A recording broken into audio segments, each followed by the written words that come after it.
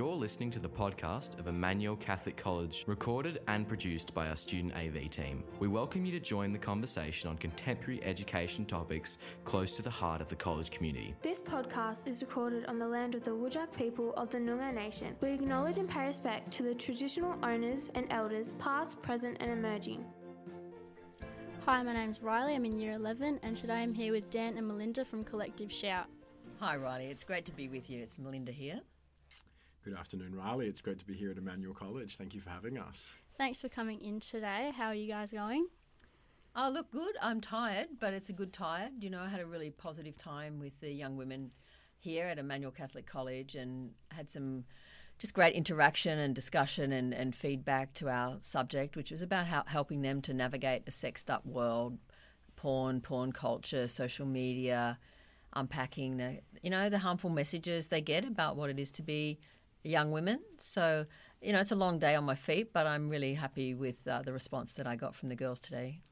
And I feel that the girls today really appreciated you coming in and definitely took a lot from it, as well as the boys, hopefully, being in this society.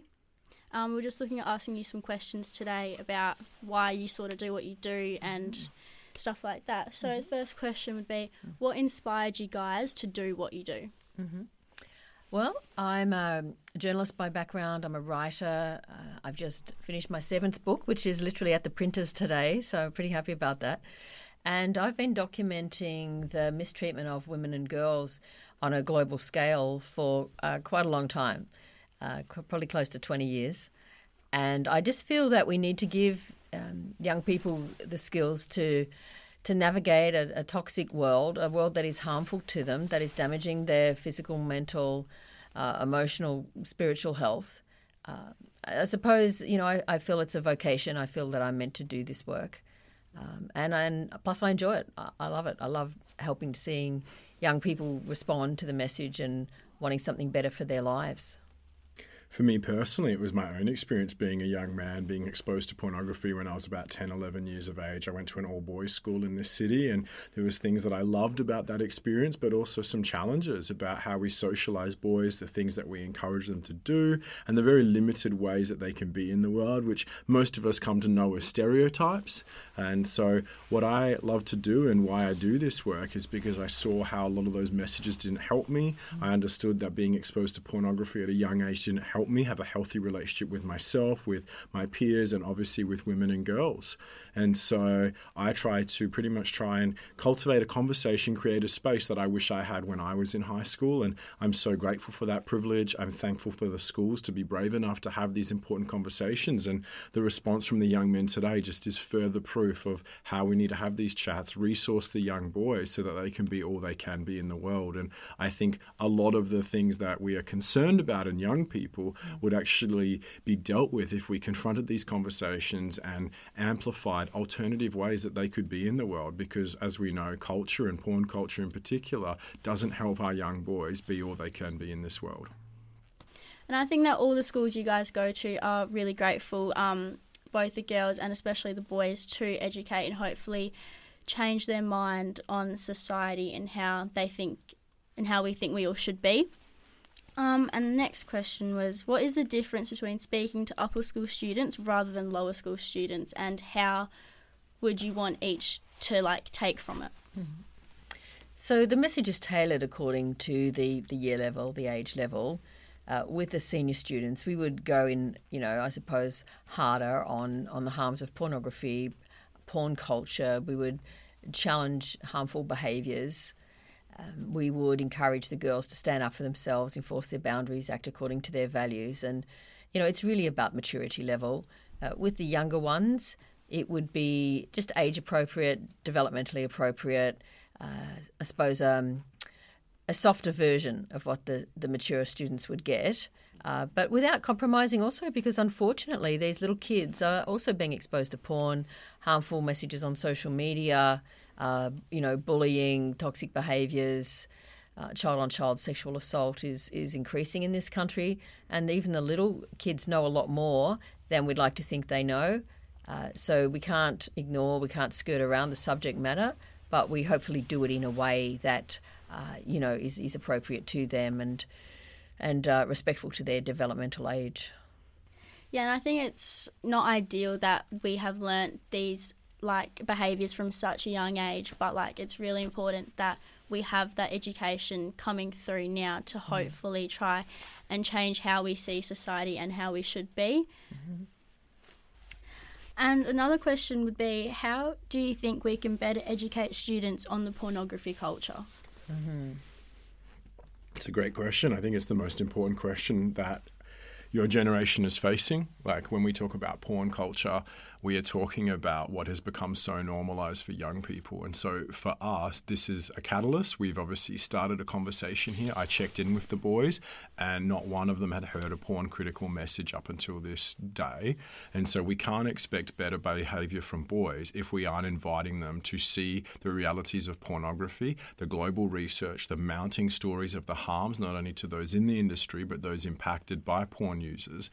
We can't expect better until we actually equip young people and empower them with this information, and then with alternatives to say there are other ways you can be. And so the academics would talk about a pornified way of relating. And so we're trying to help young people, just like myself, unlearn what we learned from pornography about men, women, bodies, sex, intimacy, love, relationships, and adopt healthier views of that. But we have to confront reality for what it is to be able to then reimagine something healthier and better for our lives.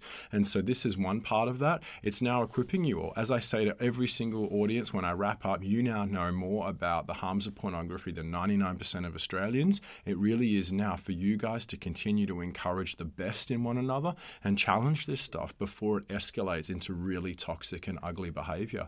And I think it's helping young people to realise that they've been lied to by an industry that doesn't have their best interests at heart. The porn industry doesn't want you to have thriving and flourishing relationships with yourself, with your mates, with your own romantic interest. They just want you to be hooked to their product that they are serving to you all. So you all now are so much more empowered to have this information and to make better and proactive decisions. And now it's just helping each other on that journey to a better and healthier way of relating. And I also want to say, if I can add to that, we are grateful for the schools that are brave enough to tackle these topics. We know that these are confronting conversations. It'd be much better not to talk about these things. I mean, it's easier to, but it's definitely not better. But we need to talk about these things. So the school has done their part. We've done ours. You are all now equipped to continue these conversations on. And I think there's more conversations to be had. This isn't a, we've done it once, tick the box. This is an ongoing understanding to help you all make sense of the world that you're living in. And so I think, from now it looks like, well, how do you as young people, as young men and women, continue to create opportunities to humanize one another? Because that's the only antidote we have, is how do we continue for you guys to unlearn this dehumanized way of relating and sink into and lean into a really humanized view of one another, where respect and empathy and kindness and courage is what prevails in how you treat one another. Yeah, I feel like the most you guys as people who are trying to teach us the right ways of dealing with this issue, you can only give us the facts, the information, and it's us as our generation to do what we think is right with it. And unfortunately, some people won't take on anything from it, and hopefully others will think that change is better, change is necessary, and that changing this way of how we think society should be would be better for our generation coming. Mm-hmm. Absolutely. Yep. It really is up to you. We've kind of made the mess, my generation, but it's your generation that can fix it and turn it around, I believe. This question kind of ties into the other questions, but what would you prefer us as students to take out of your presentation? Mm-hmm. Well, as I said to the girls today, acting personally and acting collectively. Acting personally, not putting up with bad behaviour, calling it out, telling a trusted adult, supporting each other in that, because it can be very lonely if it's only one young woman that's speaking out about, harmful behaviours, supporting each other, and then acting collectively, acting together as a school community to change this, and in the broader community as well, making complaints, protesting, joining Collective Shout. Obviously, I'm going to say that, collectiveshout.org, and across our social media as well. But, being the change that you want to see.